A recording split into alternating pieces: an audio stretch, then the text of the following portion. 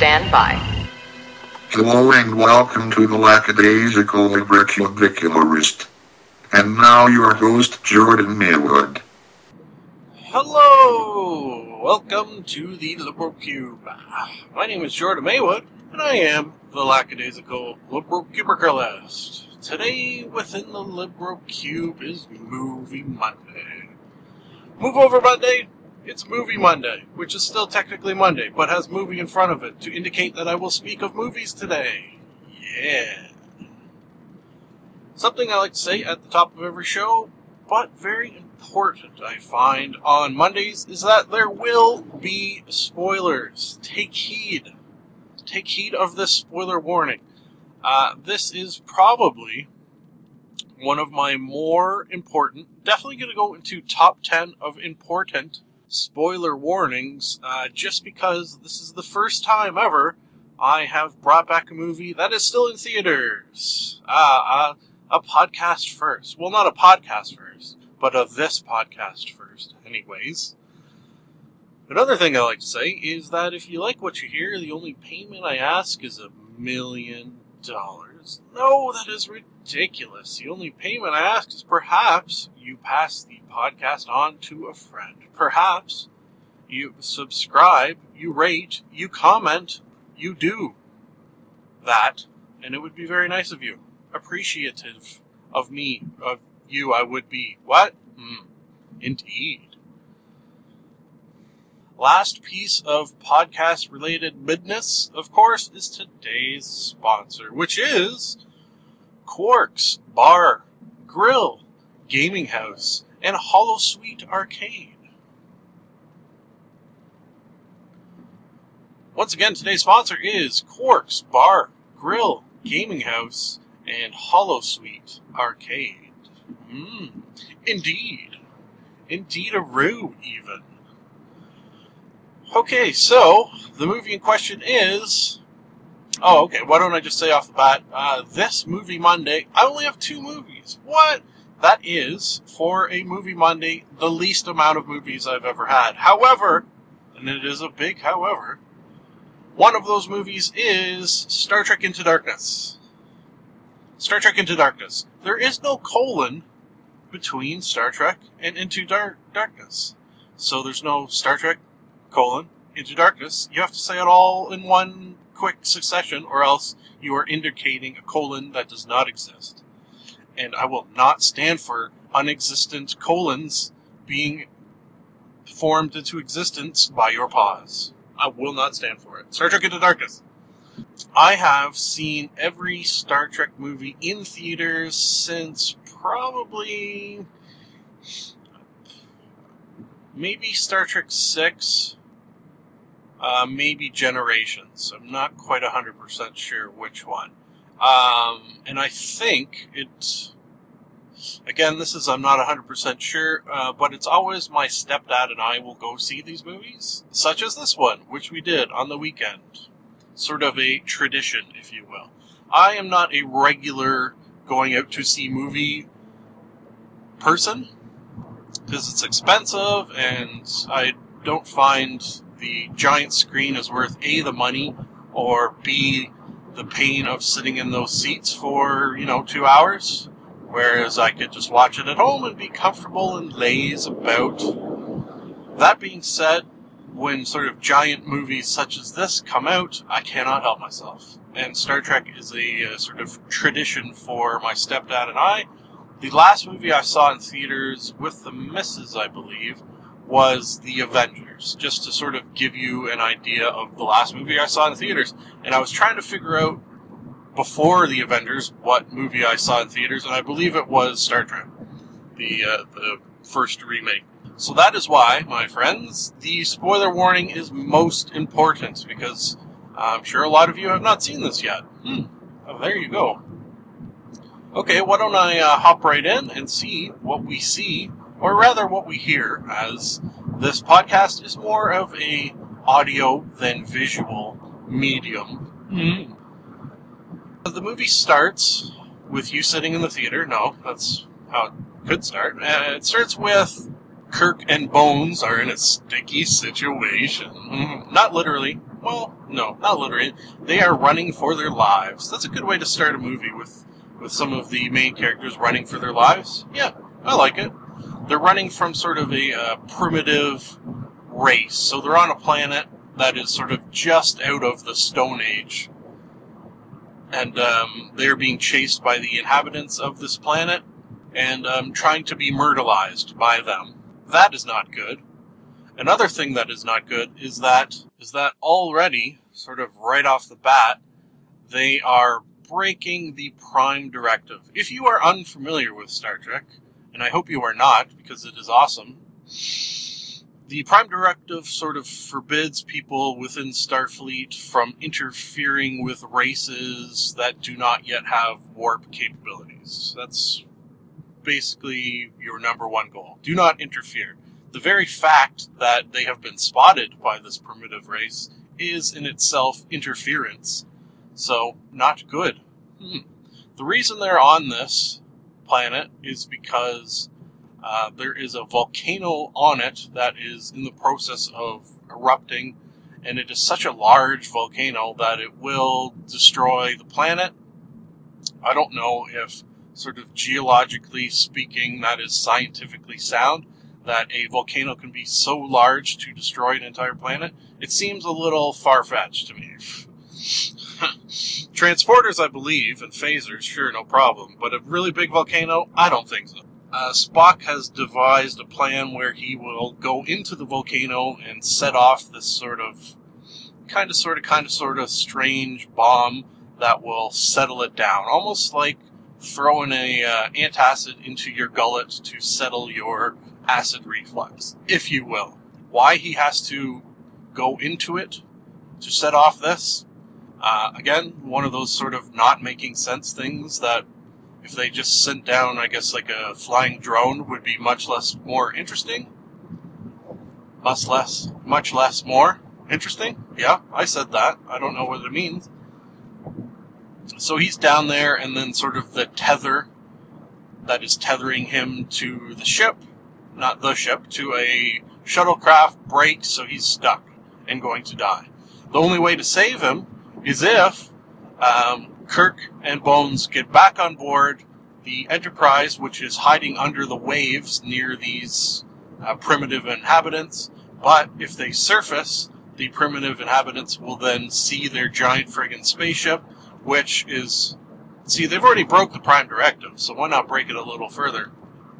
It's the only way to save Spock, because they can beam him aboard. However, because of the volcanic electromagnetic interference, they need a line of sight. It's one of those things that sort of a sci-fi allows you to do, that you can sort of make up technical details to add drama and excitement. So, Spock is saved, yay, not dead, that's always nice. And they head back to Earth, where they are in deep doo-doo. Especially Kirk, because he is the boss, duh. So they take his ship away. Oh no, Captain Kirk lost the Enterprise. No longer captain. They said, no, you're not ready for this. Who said it? Captain Pike. If you are familiar with Star Trek the original series, you may remember Captain Pike. He was actually the first, how do I say this? He was the first recorded onto television captain of the Enterprise. Yeah, that makes sense. The pilot episode of Star Trek the original series was not with Captain Kirk. It was not with William Shatner. It was with another actor. I forget what his name is. They later used that pilot episode in a regular episode of the series and called him Captain Pike. He was sort of in an accident, disfigured and immobilized, and had this wheelchair that could sort of scoot around, and if you asked it questions, one blinking light was yes, two were no.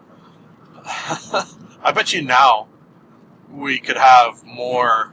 Well, look at Stephen Hawking, for example.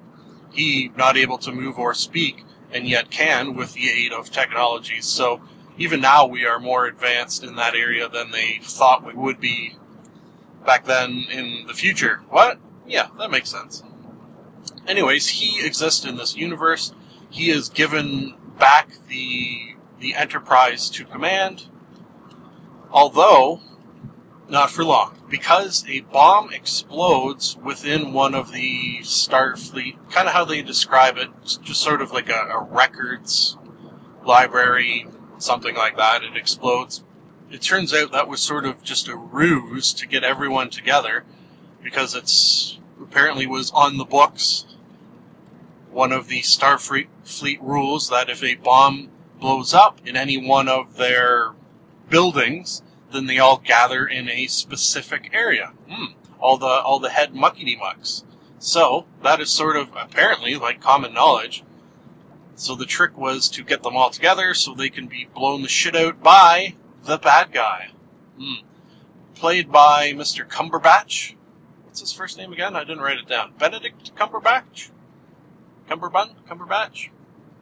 So he flies in there on this, thing, and blows the shit out of the meeting they're having, and kills Captain Pike. Captain Pike was sort of a mentor to James Kirk, really looked up to him, called him son, sort of a father figure, set him on the straight and narrow path. So Kirk then is given back the ship in order to trace down the bad guy, played by Mr. Cumberbatch.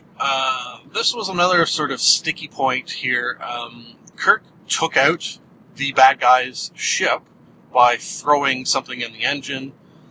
Sort of at the last minute, Cumberbatch beamed out of his ship and beamed out to the planet Kronos, which is where the Klingons are from. So that was sort of a little sticky point for me, because long-range transportation did not exist in the original series, and when it did, it was very dangerous, and yet now it suddenly does exist. It had something to do with how Scotty invented it, and there was some reason that didn't quite make sense. But I didn't like it. It didn't quite fit for me. The ability to transport over such crazy long distances at will. Doesn't sit well. Not to mention the fact that he had a portable version of this. So, portable transportation devices don't exist at all, and yet here's one that can send you from planet to planet. Needed it for the story, but I didn't like it. I didn't like that. So then it's sort of a mission of revenge for Captain Kirk, and he wants to get this bad guy and kill him. Yeah, no matter what gets in his way. So Starfleet Academy, specifically the new head muckety-muck, Admiral... I'm going to call him Admiral Robocop, because it is the actor who played Robocop. He has a plan to send a bunch of newly designed photon torpedoes, sort of long-range versions that could be fired from... This is another thing they added. Photon torpedoes that could be fired from very, very far away. Cannot be traced.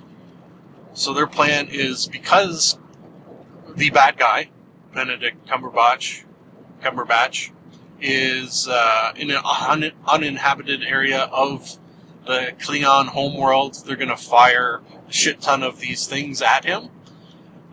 Scotty is like, no, I'm having none of this.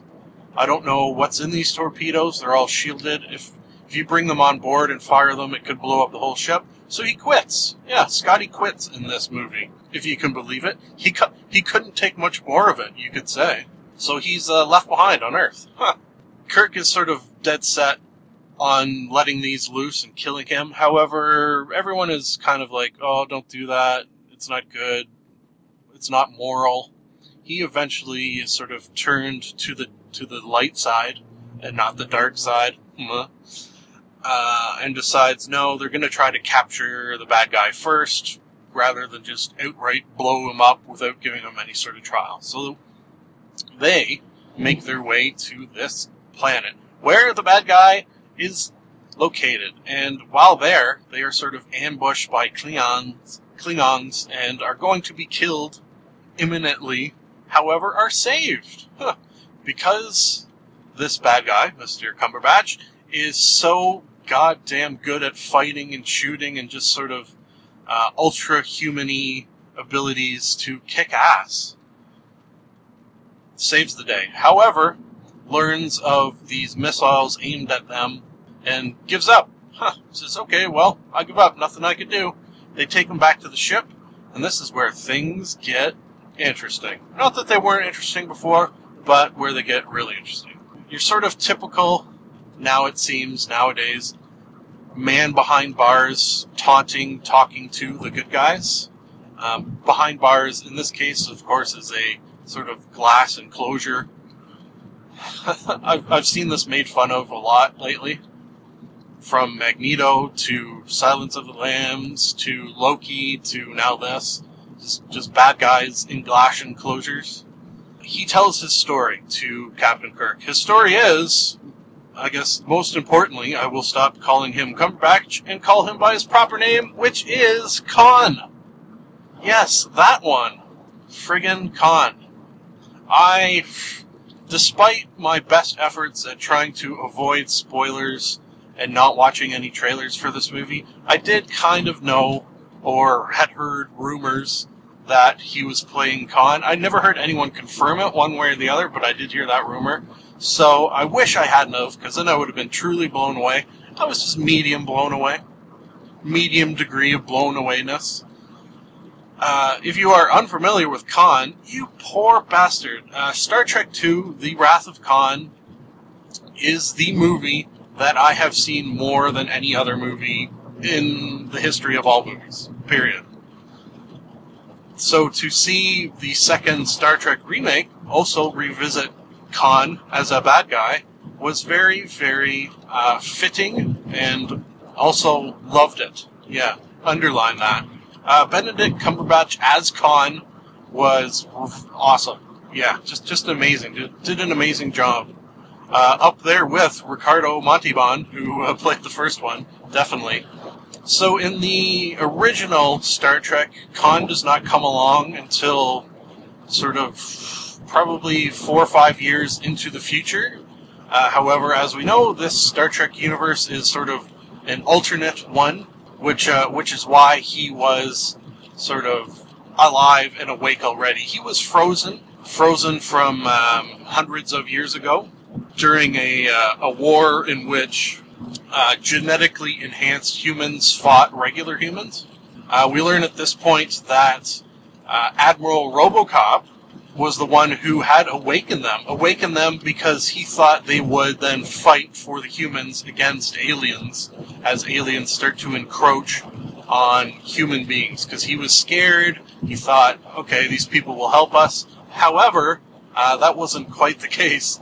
He woke up Khan first with the sort of, I don't know if you call it bribery or threats, that if Khan did not help human beings to protect themselves from aliens, he would then kill the other 72 genetically enhanced, cryogenically frozen human beings. I should say at this point that I'm at work, but I will also say the genetically modified frozen human beings, the remaining 72, were in fact trapped, frozen within those missiles that I told you about, the fancy new photon torpedoes. What? Okay, so I'm going to come back after 8 hours and polish this off, because it's taking longer than I thought it would. Love you, dearies. I'm a fool to do your dirty working. And we're back. We are back! We are back! We are back! We are back! Back! We are back! Back in action! Hello again. 8 hours of work completed on a Monday, no less. It did, for a Monday, go by quickly. Thus ends Jordan's work talk. Thus begins, or re-begins, if you prefer, Movie Monday. Did not 100% accurately remember where I left off this morning. I'm going to assume it's where we find out the bad guy was Khan. And Khan went over to the Dreadnought class ship with Kirk in order to take it over from Admiral Robocop. Ooh, that's exciting. As Khan does, because he is a bastard, he double-crosses everyone and takes control of the ship. Huh, what a bastard. The bastard.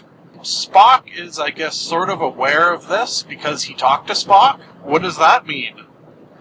If you are unfamiliar with this Star Trek universe, Spock, old man Spock, exists within it. As in Leonard Nimoy exists within this universe. So, there's that fact. So he talks with new Spock and sort of lets him in on, despite the fact that he took a vow never to interfere again.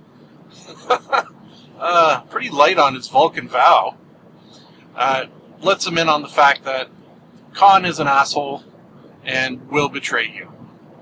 Which is why new Spock sort of takes the initiative to take out all the frozen bodies from the photon torpedoes, and then I was going to say he fills them with bombs, but they already were bombs, so just sort of arms them, I think is a way we can look at it. So that way, when Khan is all like, hey, listen, Spock, you send over those torpedoes right now or I'm going to kill the captain. Do it. So Spock's like, yes, I will. And because he's a Vulcan, he cannot lie. Khan's all like, hey, Spock, I know you're a Vulcan and you can't lie. So tell me that those are actually my torpedoes that you're going to beam over. And Spock is all like, yes, they are your torpedoes. And then he giggled. No, he didn't actually giggle. Because then the jig would have been up that they weren't actually filled with Khan's crewmates. It would have been funny if he had giggled, though. And Khan just ignored his giggle. Maybe in an alternate version. Outtakes. So Khan then decides to double-cross this deal he made, and because he is a supervillain, decides that sort of a poetic justice will be to beam Kirk and Scotty and the hot girl. I haven't really even mentioned her. Admiral Robocop's daughter snuck aboard the Enterprise, which is why they weren't totally blown to smithereens in the first place. She's like, no, Papa, I'm on board. You can't do this. So that explains that. Enough. God, she was pretty smoking hot. One scene, just total, for no other reason than to get her into her bra and panties, existed within this movie. I think even just so they could, put it on the box cover. I assume it will be on the box cover. I don't know. But I've seen this picture of her in this friggin' 7-second scene that they're sort of using to indicate that this ain't your granddaddy's Star Trek. It's been sexied up a little. So then we sort of cut to a scene where this Dreadnought-class starship, which was pretty huge, 2, maybe 3 times the size of the Enterprise, and just armed to the teeth, is not quite destroyed, but destroyed to the point where it and the Enterprise are hurtling towards Earth. Now, this is another strange sort of, for some reason, this ship hurtling towards Earth is not going to utterly destroy it. Maybe it had power, actually. Maybe I'm jumping to. Whereas the Enterprise has no power. Hurtling towards Earth, it's going to burn up in the atmosphere if they can't restore power to the engines. And the only way to do this is the only way it was done in Star Trek II, The Wrath of Khan, and that is for someone to go into sort of the power core and reset something. Alright? Some technical mumbo-jumbo reason to get a member of the crew in there, despite the fact that they will be killed in saving the ship. Alright? Alright. In Star Trek II, The Wrath of Khan, it was, of course, Spock. He then died, and then through friggin' craziness, came back in Star Trek III. I will say that the way they brought Kirk back after he died, and I will say he did die, made somewhat more sense. Kind of. Sort of, kind of. It was kind of cool that they took these 2 movies and then sort of switch the characters that died within them. I very much like that idea and how it all played out. Very, very smart writing for that part of it. However, the way in which they saved Kirk kind of did not make 100% sense for me. Let me explain. Khan escapes this crashing of this giant ship somehow. I guess because he's like a superhuman. And then there's a cool scene of sort of Spock chasing him down. Now, he is chasing him down because his Vulcan blood is all sort of pumped up to the max. And he wants revenge for, as he believes, Kirk's death. Now, on board the ship, they're sort of mourning Kirk. And then Then Bones McCoy is sort of sitting there. He's pretty sad. He hasn't had a good day. And a Tribble, which is basically just a furry ball of furry flesh, comes back to life because it was infused with Khan's blood. Aha! We say at this point. Why don't they get Khan's blood and put it in Captain Kirk, who just died? That'll save them. Apparently, it is his genetically enhanced blood that will allow them to bring Kirk back to life. Yes. So now we have to let Spock know to not kill Khan, but rather incapacitate him and bring him back, okay? Now here's the sort of flaw in that quote-unquote logic. I should say maybe somehow they explained around this, and I just didn't catch it. Maybe that's the case, although I don't think they did. Why could they not have just taken the blood of one of the other 72 genetically modified human beings they had on board and put it into Captain Kirk? Why did they have to go through the expense and difficulty? And it was not easy, as you can imagine, capturing Khan. Despite Spock being a Vulcan and super strong, this other friggin' genetically engineered human, he's a tough cookie. So that was actually a good battle between the two of them. And I liked how, another thing they did was, whenever Kirk went up against Khan sort of physically, he would basically get his ass handed to him. So sort of emphasize the fact that he is above and beyond. With the help of Uhura, who sort of beams into the fray and shoots Khan repeatedly with a phaser, almost not phasing him, they do eventually capture him, bring him back, inject Kirk with his blood, which then saves him after sort of 2 weeks of recuperation, de-radiationizing him, and they all live happily ever after, including, possibly, Khan, who they refroze at this point, which I don't think is smart, because, at some point someone's going to come along, and these folk are going to be refrozen. At the very least, what if there's like a power outage at where they're all frozen and they get unfrozen mistakenly? Not good. Do they set it up to have Khan come back? I don't think he will, but I kind of like knowing that the possibility exists that he could. There you go. Rating. I'm going to go, it's kind of tough. I almost thought, going into this podcast and me talking about this, that this was going to be an easy 5 out of 5 rating for me. But I don't think it is, actually. I think I'm sort of kind of leaning towards doing this, which is something I've sort of done from time to time. I'm going to give it a 4 out of 5 with some 5 out of 5 moments. Overall 4 out of 5 with the odd sort of 5 out of 5, this is the best movie ever moments, but not throughout. Okay? That is allowed, and I'll tell you why that is allowed that I do that. It's my podcast, and I rate how I want to, rate how I want to. You would rate how you wanted to, too, if you had a podcast, too. Blah? Okay, I better just fit in, before I get home, Identity Thief, which, I should say, was a very good movie, and very funny. It sort of sucks for it, in that it got watched in the same weekend as Star Trek, because I'm obviously not going to have as much time to focus on it. The missus hounded me for friggin' months to get this movie so we could watch it. She even admitted going in that her hopes were high. I said, whatever you do, don't go into a movie with high hopes. She said, I don't care. I'm going in with high hopes.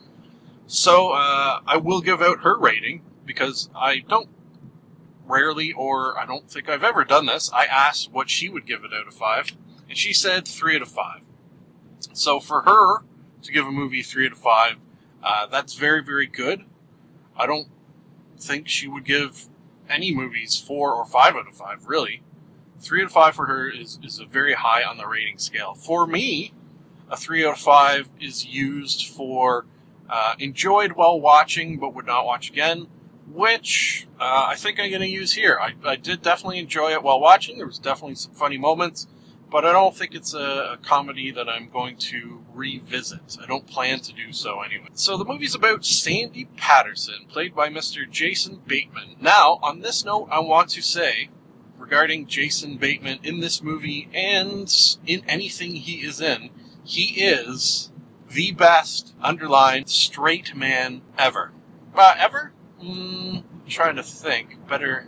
Yeah, I'm gonna go. I'm gonna go that because I can't think of another, and I don't have time to think, and I'm really feeling it, that he is the best straight man ever. In Arrested Development, which I just brought back on a special TV Tuesday, in all comedy movies, he kind of plays sort of the same character. A little bit, to some degree. But that character allows the funny man, or in this case, woman, to shine so incredibly much more than they would otherwise. I think if Jason Bateman was not the sort of the straight man in this movie, opposite Melissa McCartney, who plays a girl by the name of Diana, Melissa McCartney would not have been half as funny. So he really, you need him to be a straight man to make your funny man funnier. And it's amazing, just mind-boggling how good he is at that. And it's sort of a hard thing to capture and describe. It's a lot of it is just in the face, the stone face, the not moving face. A lot of it's the tone, and I think the reason why I say his characters in movies are quite often the same is it's sort of a slow burn. Like, he will start at sort of 1 degree, and then sort of slowly ramp up until he has sometimes developed a craziness to be on par with the funny and crazy people in the movie. So usually in a sort of explosion, a sort of breaking point within the movie. And I like it, despite the fact that he does it often, he does it well. So the movie, as you can imagine, is about how Melissa McCartney steals the identity of Jason Bateman, because his name, Sandy Patterson, is a sort of unisex name. A sort of an ongoing joke throughout the movie that people make fun of his girly name. He points out, rightly so, Sandy Koufax. There you go, right off the bat. I felt for him because with a name like Jordan, god damn it, I am not a fan of the name Jordan. No, am not. Definite has that unisex ability to it. And I think, not so much when I was growing up, so at least I dodged that bullet, but more so nowadays, girls are being named Jordan more often. So, damn that fact. I was wished that I had a 1-syllable man's name. I like the 1 syllable, sort of hits you. If I had to choose, I think I would go Gus Maywood. Or no, even better, Mac. M-A-C, Mac Maywood. Yeah, I like that one the best. So, I'm not sure how much this movie makes sense, because Jason Bateman is sort of the only way to get his name cleared is to travel from Colorado to Florida to capture, sort of talk into coming back with him, Melissa McCartney's character, in order to clear his name. That seems a little ridiculous. It is a comedy movie, so there's got to be some, I guess, suspension of disbelief, but when the whole plot is a kind of suspension of disbelief, that I have a little bit of a problem with. A wee bit.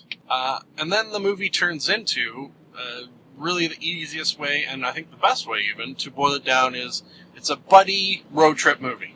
Yeah. And I love a road trip movie. I love a buddy movie. You put them both together.